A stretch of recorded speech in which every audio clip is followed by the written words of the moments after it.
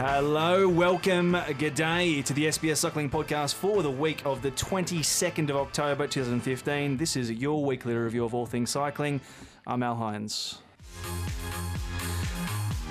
This week on the show, the Tour de France route is unveiled. Number 103 for the trip around France, starting in the northwest in Normandy and working its way around the big hexagon in an anti-clockwise fashion. We end up, of course, in Paris as usual. It'll be a classic, we hope, as always. We'll go through that and more coming up. Of course, Tomo has been to the Red Centre with a magnificent trip through Australia's hottest parts, and we'll be looking at some of that stuff, including honouring his work with the Black Dog Institute and finishing up a big debate that was, I guess somewhat controversial, Phil, that Melbourne to Warrnambool took place last Sunday, and huge participation, big field for the 100th edition. But Dave McKenzie, a passionate man as ever there was one, raised some good and valid points about whether it is on the nose.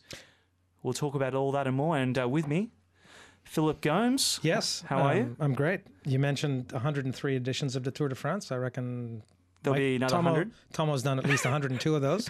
And Phil Liggett and Paul Schuwen have done 70 combined, I believe. Jesus. Or is it 80? 80. Phil, Rob Arnold? That's 260. I don't pay much attention to Phil and Paul. Well, some say it's 80 too many, but I don't subscribe to that theory. How many have you done? How many have you done, Rob? By the way, this is Rob Arnold. Rob Arnold and Tomo is Michael Tomalaris. Mike Tomalaris. Yes. So, it's welcome to the show, Tomo. It's great to be back. Tomo's a veteran. It's great to Tomo have you. started his tour campaign before I did, 1 year before. You started 96, I started 97, is that right? He's always stealing your thunder, isn't he, Rob? But Rob, I've known you since 1996. I think it was in Cairns at the World Mountain Bike Championships when we first gazed at each other's eyes. And you had a ponytail. Did you mistake Tomo him? had a mullet. Let's not get too nostalgic. I had a mullet. I remember many things about that experience, but probably best not talked about in a podcast in 2015. Okay, fair enough.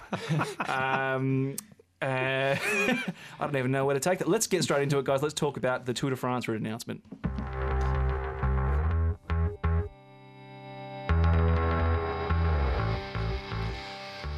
Well, as I mentioned, that's the 103rd edition in 2016 coming up. It'll be the last for Alberto Contador by all accounts. There'll be no cobbles. That's, I think, a good thing. No Alpe d'Huez and no Vosges Mountains, which have been a theme of the last few years.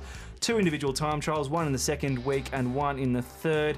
And there's a fairer go for the sprinters. But on the whole, a more balanced course, less transfers, less arduous, and a return of Mont Ventoux. Phil, what do you reckon of the 2016 Tour de France? What to make of it all? Well, I think the general reporting is and comments from the riders is that it's a climbers tour again, but you know, all tours are climbers tours. It's a bit of it's sort of a catch-all term, isn't it? Climbers tour. I saw a headline that Andre Garapel was going for the yellow jersey. Seriously? On the first stage. Yes, but if you just hold it at that, we've never had a sprinters tour, have we? No, but look, this one at least brings the sprinters back into the picture, you know, in a way that I think is good. Mm-hmm. There are opportunities there, and of course, the sprinters are encouraged, to stay the full distance. And yes, a sprinter will in all probability, hold a yellow jersey on day one, and then you've got Champs-Élysées, of course, to finish. So there's a lot there for them, and I think it's a good thing that that's the case. And then the climbers or the GC guys will do their thing in between. But I think what's going to be interesting are those 2 time trials. I think they may turn out to be a lot more significant in the context of the race. Froome said about the time trial kilometres, the increase. It's not necessarily that I was disappointed with the lack of time trialling in 2015, but more that I was disappointed that, to me, the Tour de France has always been a race that needs to challenge every aspect of a rider. You're not just going to get a pure climber or a pure time trialist winning it. It always has been a race for me that the best all-rounder can win. And so next year's route is definitely much more that kind of tour. I think that's a fair comment, and probably has been missing almost for a couple of years. What do you think, Tom? But having said that, I really am disappointed that there's no cobbled sector. I mean, you talk about a balanced tour, and I think these days, in the modern era, you've got to throw in a cobbled section. And apart from the entertainment value, it certainly does test the riders. They're very nervous in that first week. They have been in the past. And I think if you want to have a fully rounded Tour de France these days, you've got to have a cobbled sector, and I know that what Christian Prudhomme is doing, he doesn't want to make the Tour de France overkill by having a Paris-Roubaix type course each and every year.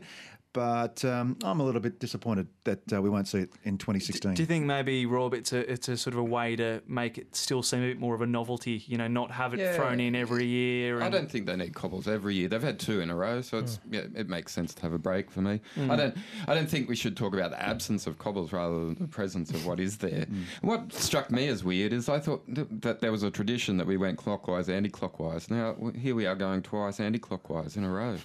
It's unbelievable. I'm so disappointed. That's the talking point. Oh. Well, what about the downhill finishes? There are many more of them, less summit finishes. I think there's only 4 without having studied it properly. So with those downhill finishes, I just wonder, is it a tour for Chris Froome? Because he likes those tabletop finishes, doesn't he? He does like the set-piece type, getting up them and just nailing it. But I don't know. I mean, it's a good point. I mean, would you say he's not necessarily a bad descender? I think that was sort of dispelled a little bit in terms of his technical ability last year. You know, people sort of saying that he couldn't go downhill. Well, he went downhill pretty well. Yeah, he did, and I think he's put all that to rest. So and the cobbles, I think he showed mastery across all terrain. But he's still the kind of rider who could be vulnerable in that situation, as Tomo mentioned, and only 4 mountain finishes means that there are fewer opportunities for him to really make some real time on those climbs, last kilometre or whatever. He'll have to do that in the time trials. Having said that, is it a course for Richie Porte? Good question. I think it suits him. Yeah. I think the it more suits you him look too. at it, the better it is. The time trial, the first long one, is in the Ardèche. Well, there's not really long 37K, I think. But if the roads of the Ardèche are some of my favourites in France. We did after the Stage Tomo this year. I did a long drive through the Ardèche. It was not terribly far, maybe 150 kilometres, but it took hours because there was literally no stretch of road longer than maybe 50 or 60 metres without a big turn in it. This is spectacular scenery. It's not considered a mountain time trial, but it's definitely not going to be just a straight and roll around. I haven't seen the particulars of the course, but I would expect that knowing that part of France is going to be very technical. Yeah, both are quite hilly, well both for quite Richie. technical. I think it goes well for a lot of different guys, and it means that although it's not a classic time trial, but it's good for the climbers. I don't see Quintana and Froome losing Quintana losing. It softens the blow for Quintana. Yeah, and in fact, he's said as much. I mean, he said, these time trials are where we can, we definitely will not lose here. Yeah. What about the decision to go with a no team time trial as well? That sort of changes the dynamic of the. It changes the dynamic of the teams you're sending, though, because you don't need that extra Rouleur or an Alex Dowsett type rider in there. It might mean that you have more heavily stacked climbing teams, or what do you think, Phil? Yeah, look, I think a lot of teams will lean towards climbing teams this year around, the teams that have GC contenders. So, yes, the makeup for BMC, for example, which is pretty much the best TTT team in the world. As they've shown. Yeah, that's right. So, okay, they'll carry both Richie and TJ Van Garderen, for example, along with the usual suspects in that team. So Sammy Sanchez. So they'll be deep into that kind of category of rider. And then for Team Sky, I don't think we're not going to be seeing Ian Stannard, for example. Right? I think we're going to rule him out pretty much. Well, you reckon immediately? Do you reckon? They still need no cobbles this year. They do need one guy or two guys. They just need sort of that freight train kind of. That Matt Heyman, Ian Stannard, some guy who can just be there all the time. As for Orica Green Edge, I really can't see more than 2 or 3 Australians starting next year's Tour de France, given their recruitment program in the off-season, which is made up of South Americans, Europeans, non-Australians. And speaking of those guys, well, this is a course that looks good for Esteban Chepes as well. Right? Yeah, true. Right. But he's sort of come out and said overnight saying that the Giro's his main priority, or This year? is it Is that it? he wants a top 5? Right, okay. Is that smart, do you think, to have Esteban concentrate on the Giro when the Tour de France is waiting. is waiting for him? Let's look at the pedigree of the Yates brothers. They've got a bit of experience. Yeah, I don't know. It's interesting. I think Chavez has probably got more runs on the board than the Yates is at this stage after his Vuelta performance, though. He's getting there. We'll see. I mean, it'd be interesting. At the moment, it's still a long way out. A lot of guys say they'll target something and then their program changes a little bit, halfway through the season or something, Rob. What do you reckon? Is it a lot of people are saying it's Contador's kind of route. It is his last Tour de France. Is this a sort of a icing on the cake tour for him potentially? Look, it's funny because somebody was making a joke on Twitter about all these riders coming out saying it's a course that suits me, and we need to write 15 articles from different riders saying it's a course that suits me. But I think that's really a reflection of the fact that it's a course that suits a lot of riders, right? So, a lot of riders with GC intentions, it does, and there are enough opportunities also on that list for guys like Peter Sagan to pick up wins, Kikowski, those types of riders. So Prudhomme may have actually achieved the impossible with this course, which is he's built a course which looks like a balanced course, but leaves the possibilities wide open at the same time. Yeah, I mean, right? There's no they predictability. always will try and say that they built it a little bit more favoured for the French, and I think this one does suit Thibaut Pinot, and it suits Romain Bardet, and again, which the last year's tour did as well. Didn't work out so well. I don't know. Can I just switch tangent and just wonder, are you excited when the launch comes now? I know I used to be really, buzzing for the launch, but this year I don't know. It feels like it's so formulaic these days. You know what? You know why, Rob? Because there are so many leaks in the weeks leading up to the official release. The impact of the... I wasn't surprised by any of the stages or the way it is going to take place in terms of being anti-clockwise. I knew about Switzerland somehow. I read it somewhere. I knew about the Pyrenees coming first. We obviously knew about the start, the first 3 days in Normandy. I still look forward to it, but I wasn't excited about it. You can piece almost half of it together. Almost, yeah. It's like a jigsaw puzzle. No, but I actually quite like them just to rejig the format. They've been going to Palais de Congrès for 20 years. They've sat in the same chairs with the same yellow head rest. Like the images are the same.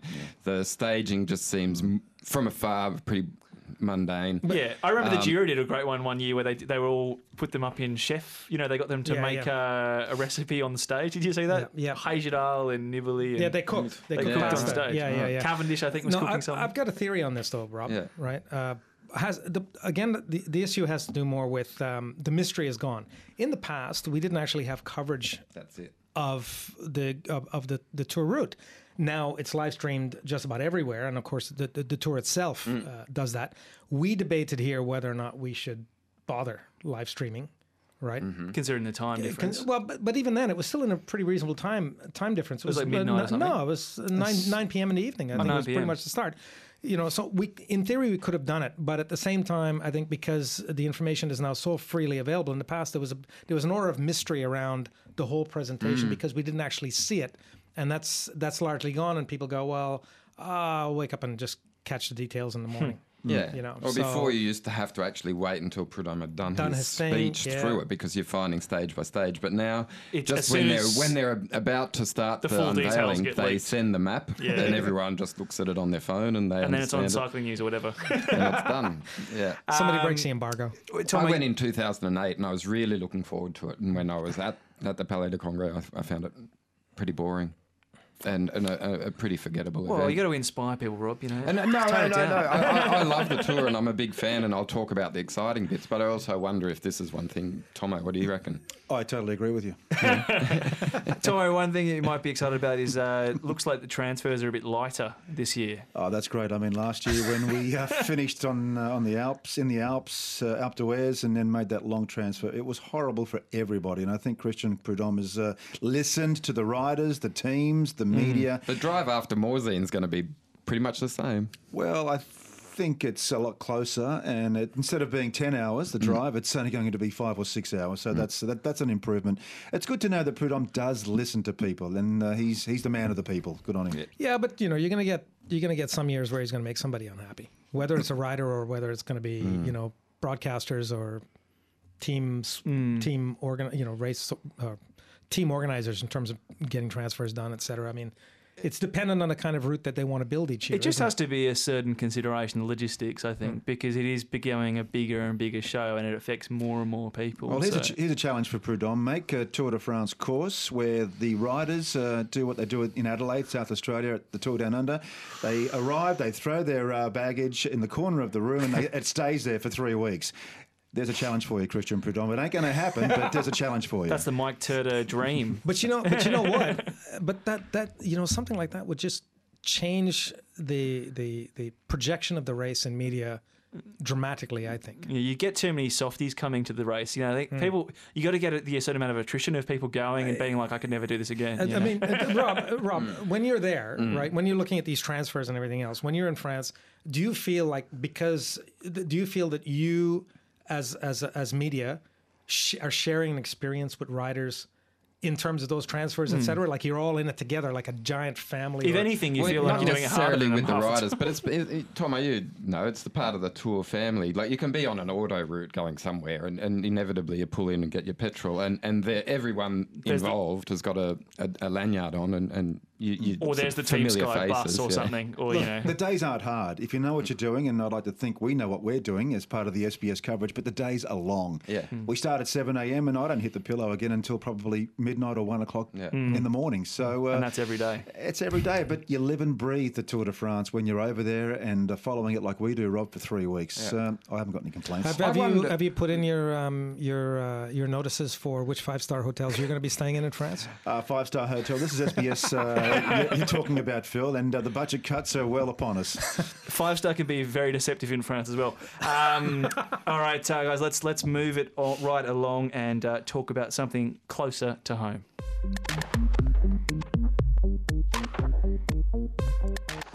Well, an adventure, a quest across Australia's hot centre. Tomo and a band of Black Dog Institute supporters rode the 1,000-plus kilometre journey earlier this month from Adelaide to Darwin, and with some breaks in between for those suffering mental illness. Tomo is the ambassador, spokesman, morale booster, plus, of course, he took part in the ride, so a heavy load for our main man, but indeed he managed, and here he is, of course, to tell us all about it. Tomo, quite the ride. Oh, Al, it was a life-changing experience. I mean, we rode for 8 days between Adelaide and Darwin, visiting Uluru in the process. And look, there's a little bit of a misconception here. The distance between the two cities is something like 3,500 kilometres. That's the same distance as riders do in a grand tour. You did it all in a week. I'd like to think I did, but it's physically impossible. You cannot ride that distance without without riding for 20 hours a day. Look, it's not a myth. What happened was we averaged about 150 Ks per day. There were 62 of us. And after 150 or so Ks, there would be a Greyhound bus to pick us up after lunch, of course, and take us to our next accommodation. We were well supported. We had a chef on board. We had 2 doctors. We had a couple of or 3 massage therapists. And we did it for the Black Dog Institute for Mental Health. Now, if somebody had asked me, 12 months ago, would you be able to ride 8 days straight on a bicycle averaging 150 kilometres, I probably would have said no. I've been riding my bike now for more than 10 years, and this was the greatest challenge. But I think for me, to be in a position to be allowed to ride my bicycle along with the 62 others around Uluru, it was definitely life-changing. Very, very sacred grounds. And, I thought when I arrived there, it's just this bloody big rock in the middle of nowhere. It's more than that. It is sacred grounds and, as I say, life-changing for me. To go around that big rock, 27 kilometres in distance, along with my colleagues, it was wonderful. But I recommend that everybody does it. If you are seriously into riding, you don't have to be an elite rider, just a recreational weekend hack like I am. Do it. I'll do it again for sure. During the ride, was there discussion amongst each other about what the purpose was? Just the raising awareness of the black dog? No, we actually visited outreach centres in Tennant Creek and Alice Springs, talking and meeting and encouraging people with mental illness, a lot of them, of course, Indigenous, and just basically we were there to give them a bit of a boost. And some people on the ride were That's were right. part of the Black Dog Institute. That's right, Al. Of the 62 riders who took part, I would say a small percentage had personal issues themselves. If not personally, certainly Were were connected with family members and friends, and that's the reason why they did it. Had they referenced that? Let's just try and putting charity into context. Is cycling good for them? Are they using cycling as a form vehicle? of? A lot of them had never ridden up until about 12 months ago. Never jumped on a bike before, but their mission was to do the ride, train for the ride, and they were very fit for the ride. A lot of them suffered, especially in the last couple of days. We had a 31-year-old from Wollongong, Tracy, not used to these long distances, and she was basically pushed, with all due respect to Tracy, pushed to the finish line into Darwin by many of us. She really suffered towards the end. But for the majority, we knew what we were in for. We trained for it. We were mentally prepared. And as I say, it was the greatest experience of my life. How hot was it, Tomo? I mean, the desert's hot. It was very, very hot, Al, and especially the first couple of days when we left Adelaide in early October, temperatures up to 40 degrees.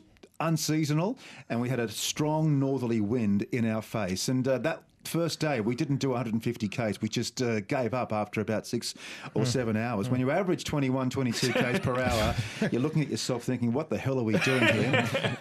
It's all about trying to maintain a very fast speed. But when the wind stops you, as was the case, we jumped off our bikes and jumped into the air-conditioned Greyhound. But after that, no doubt about it, we averaged 150 Ks per day. I had a great chat with Matt Rogers about a year ago about his cycling. He's a former Rugby NRL league player, rugby league, rugby union, international. He's super fascinating. He's fallen in love with cycling and triathlon. And his father had mental health concerns, and we talked a little bit about it. And he gave me one of the best lines I've heard since I've been making the magazine, and that he said that the beauty of cycling is that it encourages shoulder-to-shoulder conversation. And often for men, he was saying that they find it difficult to look each other in the eye and open up.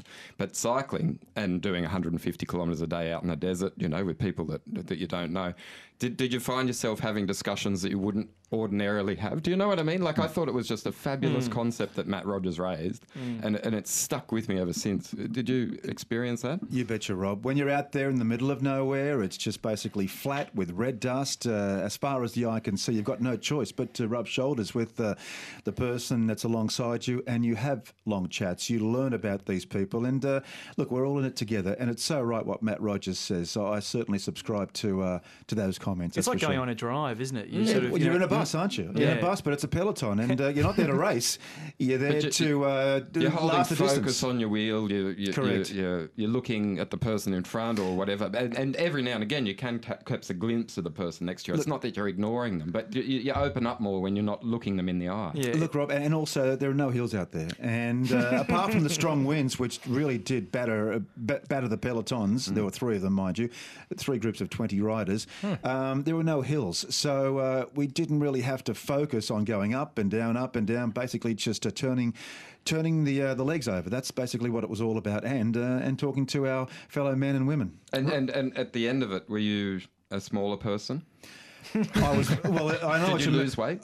Not necessarily, because we're encouraged to drink fluids and eat, and we have big meals in the evening and a big breakfast.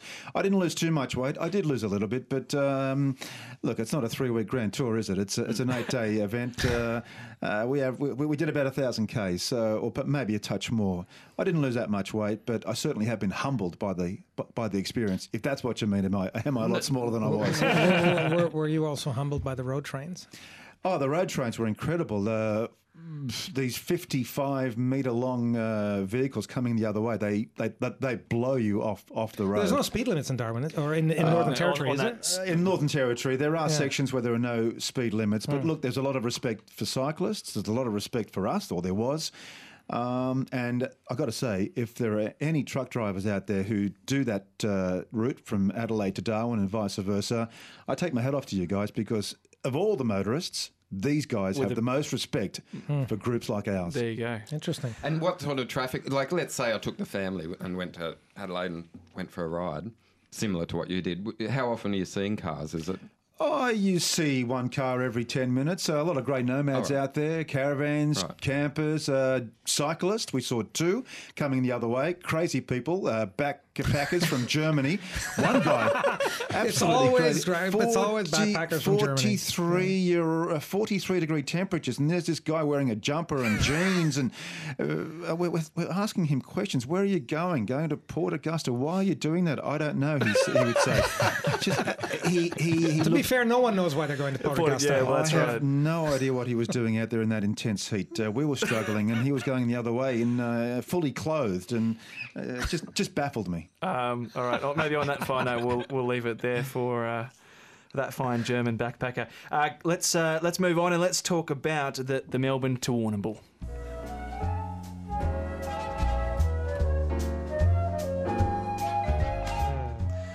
Can I interrupt? Sure, yeah, go, Rob. Because Already? when we're going to talk about a little bit about. Well, no, what we are. happened, We are. We're going to get to that. Yeah. Don't break the ice yet. There's the look at segue. that. I got a mild running sheet today. Sorry, I didn't mean to interrupt. Over to you, Alex. I'm sorry, Back to hosting. we've kept stuff from you. No. We're going to start with the Warrnambool, and then we're going to talk about what Rob's hinting at, but I won't give it away yet. Not that it's actually that important. Sorry. Dave McKenzie, SBS commentator, former pro cyclist, An all-round good guy. all-round good guy. Yes. Also, that comes with his name, I think. And there's not many of us left. All-round good guys. Present company excluded. He raced him in a blog he wrote about the 2015 edition, which was the 100th edition of the Melbourne to Warrnambool, because he felt like the race deserved more coverage, more publicity, a higher level of respect than what it was getting. And he pointed to things like television coverage, to the way the race was being organised, to who was participating in it, all sorts of very valid concerns. Phil, you also published a counter blog Rob Merkel published a counter blog, and you put it on the Cycling Central website, talking about maybe this glorified version of the past is actually glorified. You know, the race has never been as big as you think it is. But we should probably be idealistic about a race like this because it is historic. It could be bigger and better. What needs to be done? What can happen? Is it realistic to say it should be bigger and better? Well, this is a good question, right? So for me, obviously, there are many people in Australia who are very passionate about the Melbourne to Warrnambool, and I think rightly so. I think the issue really has more to do with where does everyone meet. At what point, at what intersection does everyone meet to sort of make a race like this a presence in Australia? Clearly, you know, Rob Merkel would be a backmarker in Melbourne to Warrnambool, and then you've got somebody like David McKenzie who's actually won the race before. So we're talking about different perspectives in terms of the utility of the race and about what we think the race should be. I think Rob made a very good case for the race continuing as it is, but at the same time, you know, David wants the race to be more than what it currently is, and to do that, you need to make it a professional race with television coverage, etc. But at the same time, if you do that, where does that leave people like Robert, who would look at a race like the Melbourne to Warrnambool as their pinnacle every year? And are the people ultimately who are keeping the race going? Because it is the Warrnambool is definitely funded by the participation of the masses. Yes. And it's a big entry fee, and then they do it. You've got all sorts of people doing it, all sorts of levels. You've got women getting involved as well. But they are the ones who subsidise the race essentially, and they probably bring on sponsorship and all sorts of things. We've seen this model work with other races as well, like Amy's Grand Fondo, like the Cadell Road Race. I suppose Dave wasn't saying you give away necessarily that element. No. There's a place for all of those things within his concept, right? But I think a lot of people would see it as a way of separating out the professionals from the rest. And I think that's where the concern is for many people. But at the same time, if the race is to maintain its stature, I mean, if it literally got zero press to speak of in Melbourne, which when you think about the history of the race, it's phenomenal. It's phenomenal. It didn't get anything really. So how does it get that again? But I was called by... Sorry, go ahead. You go, Tomo. The times have changed. We're into the 21st century. It's time to move on. And I respect Rob Merkel's case to keep the race the way it is, but it's the greatest Australian spring classic, or so they say. It's time for television to get involved. It's time to bring in some professionals. I'm sure there'd be a lot of media coverage if Peter Sagan, Fabian Cancellara or Nibali were racing, that's for sure. Move the race from October and maybe coincide it with the Cadell race or collaborate it with the Cadell-Evans race in February. It's time to move on, I believe. Let's have some TV coverage. I didn't even know there was any controversy. I haven't read Dave's piece, but I can give him some credit because he certainly got us talking about the Warrnambool. Last year we threw it in as an all afterthought. But I got called by Jeanette Ferris, who's Michelle's mum, and she was part of the organising committee, and she's been working on the Warrnambool, the 100th edition in particular, for over a year. She's been really looking forward to it, and she had some great initiatives. She was trying to get, definitely guys from our magazine down and following it. And Nick Scolari was racing, and he was in the break. So that was good to have a presence from people who have contributed to the magazine. But she'd also tried to get guys like Ryan O'Keefe, who's another footballer who's passionate about cycling. He was really keen to do it. His grandfather had done the Warrnambool all those years ago. And I think I'm looking at it from a different perspective to Dave McKenzie because I sort of quite like it. I think it's sort of... it typifies what the Australian cycling scene is, that it is about handicaps and having the women racing with the men, and it's not going to a huge community. It's going to Warrnambool, and Warrnambool seems to embrace it. I don't know. I'm not as cynical as Dave is about it. I kind of liked it. I like watching it from afar. There lies the problem, I think, Rob. It's a regional race. But accepted as that. It should be a national race. I don't agree. I think it can. I think it holds its own in the format that it is because it offers an opportunity for people to discover the joy of cycling and racing, and it doesn't have to be a massive star-studded cast to make it a proper professional, interesting, engaging race. That's true, but if Victoria media is not covering it, then it's a lost cause. And I agree with Dave. It is a dying race. The race needs media attention, and if you throw in professionals, as could be the case in February when they come out for the Cadell race, I think it'd be far better. The race would be far better for it. But I think the media can be encouraged to look at the stories that exist. Like I had a chat with the winner, Scott Sunderland, on Monday, and it was fascinating. It wasn't fascinating, but what he did tell me was that he put out after 279 kilometres, 1,700 watts or something, 1,660 watts to win the sprint. And if you look at the footage of the sprint, and it is out there, and Scott McGrory and some other people have put together a really nice package of the highlights, and you can see that Scott was going to win that sprint. He was dominant when he went. Even Alexander Edmondson couldn't get near him. It was interesting, but that led me to have a chat with Jake Kaufman, and I've got it as the SoundCloud file on Ride, and it's been well visited because it's a really interesting chat. This guy was in the break. Oh, no, sorry, he missed the break, but he decided he'd bridge it. He got across, and then he was on the attack with Jack Bobridge, and then it was a 15-minute discussion where we talk about him being a former rugby player, him coming to budget forklifts as a professional bike rider. He's not a professional bike rider because he makes his salary as a full-time builder. He was animating the race. He was giving some coverage to his sponsors. He had things to say. We talked about power output and all sorts of different things that came from it, and you don't get that if Peter Sagan and Nibali and people like that are lining up for it. It is a community race. It offers an opportunity for people to fall in love with it. It doesn't have to be at 1.HC ranking and blah, blah, blah. I don't know. I think there's I mean, the thing with the aspiration for professional races, I think, is we've done this whole NRS thing over the last 5 to 6 years in terms of trying to make it bigger and better. And the reality is that even with a fairly strong push from Cycling Australia, the NRS is probably not hugely progressed from where it was, and the reality is also that the interest at the moment is still not sustaining it. Whereas the growth in the sport is in things like fondos and the ride like you did, and for example last weekend with things like the Sydney Cycle Classic. It's so disappointing that there was no media coverage at a time when the football seasons are finished. Yep. There was no Bathurst. Sure, the horse racing season is kicking in, but there's no competition. Yeah, that's right. Remember the Commonwealth Bank Cycle Classic, Tomo? That was on at this time of year, and it was on at this time of year with purpose because of exactly what you said. The football season's over, cricket hasn't begun, horse racing's sort of in the periph.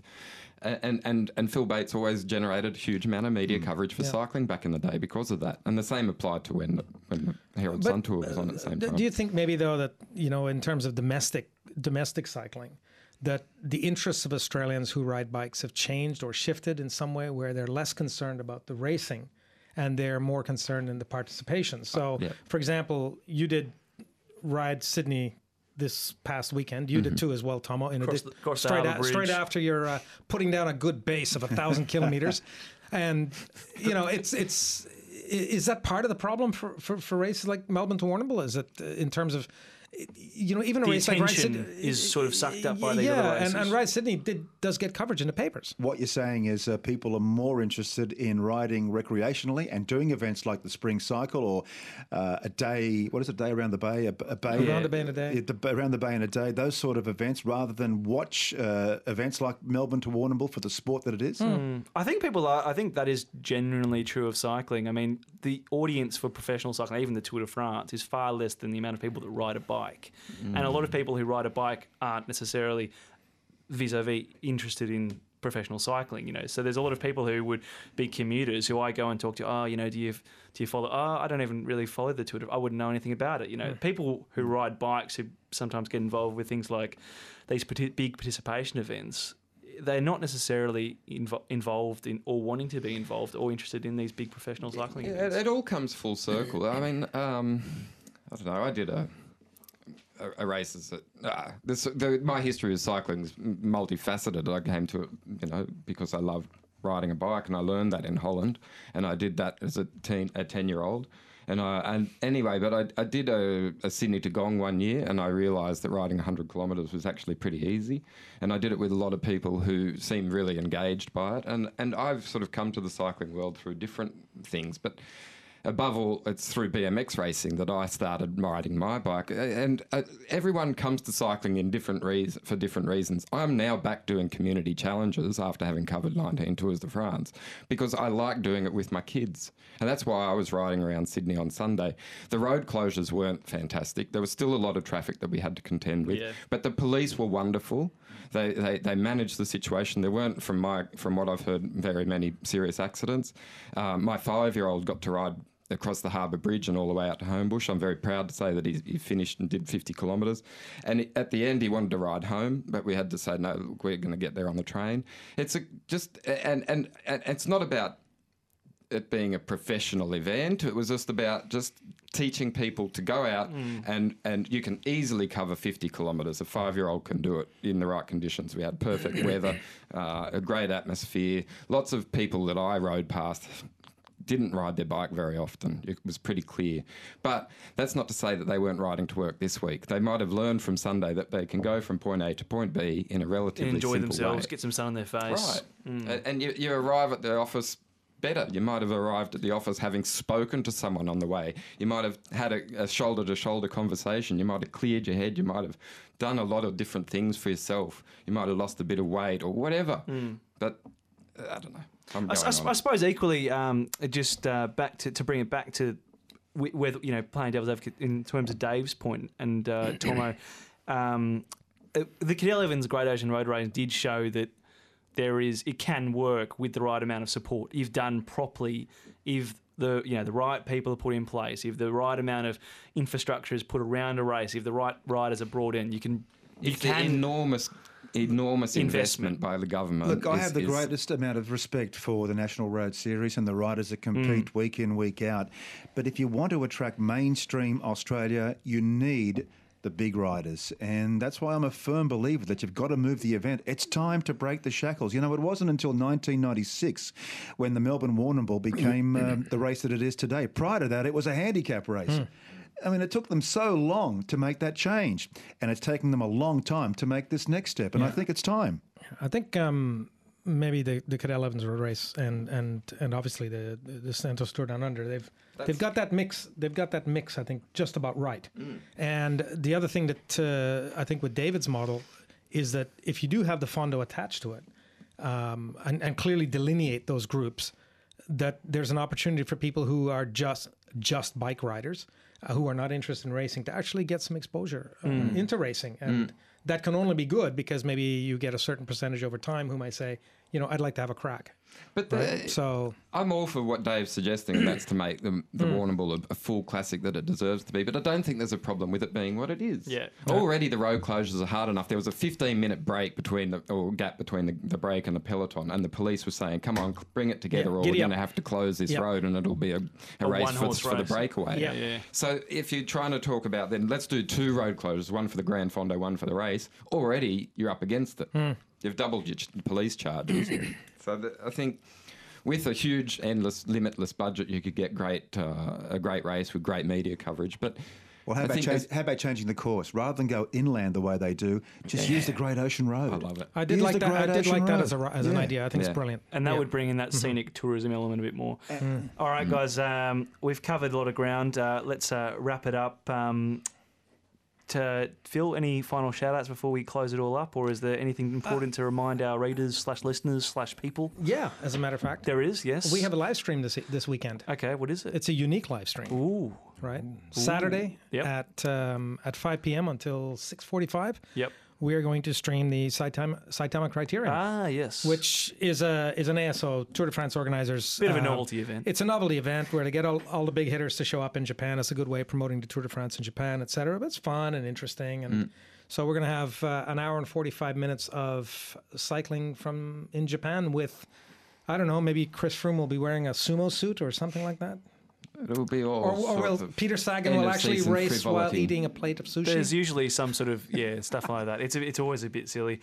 Okay, good. It's just to say that cycling isn't only the Tour de France in July. There's so many different acts along the way, and they all feed into one another to make the cycling season what it is. What it is. And having said that, so the Cycling Central podcast is not all about Anthony Tan. So my request is, can we dump Tanny? Can I come back? Tomo, I mean, that's a big request. Tanny's away for a couple of weeks, so you can make your case over the next couple if you want. I think that quick. How many Facebook followers have you got on the Cycling Central? Let's do a poll, Phil. Can I encourage that? No, because that's Tomo just versus Tan. Hashtag bring back Tomo or something. Because that's going to unleash hell. I don't really want to do that. And actually, one final thing about... I don't want to spend my early morning hours moderating nasty comments. Yeah, that's right.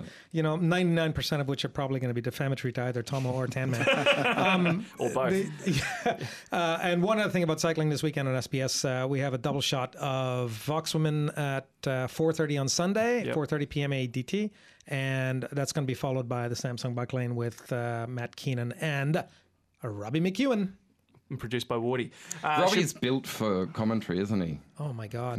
I can't get over it. And he's built for Robbie's box as well, which we don't see. Yeah, that's right. Off camera. All right, guys, let's wrap it up. Thanks everyone for joining us. You can find Cycling Central on Twitter at Cycling Central. Rob is at Ride Media HQ and at Rob Ride Media. Tanny, who wasn't here this week, sorry, that's a mistake. Mike Tomalaris is at Mike Tomalaris. Yeah, you'll find me at my desk. Phil is at at Philip_Gomes, and I'm at Al_Hinds. Guys, it's been a pleasure. Mm-hmm. Tomo, nice to have you here. Yeah, really. Please welcome me back. Please. We will. Please. Bye. It's been good. All right. Love you.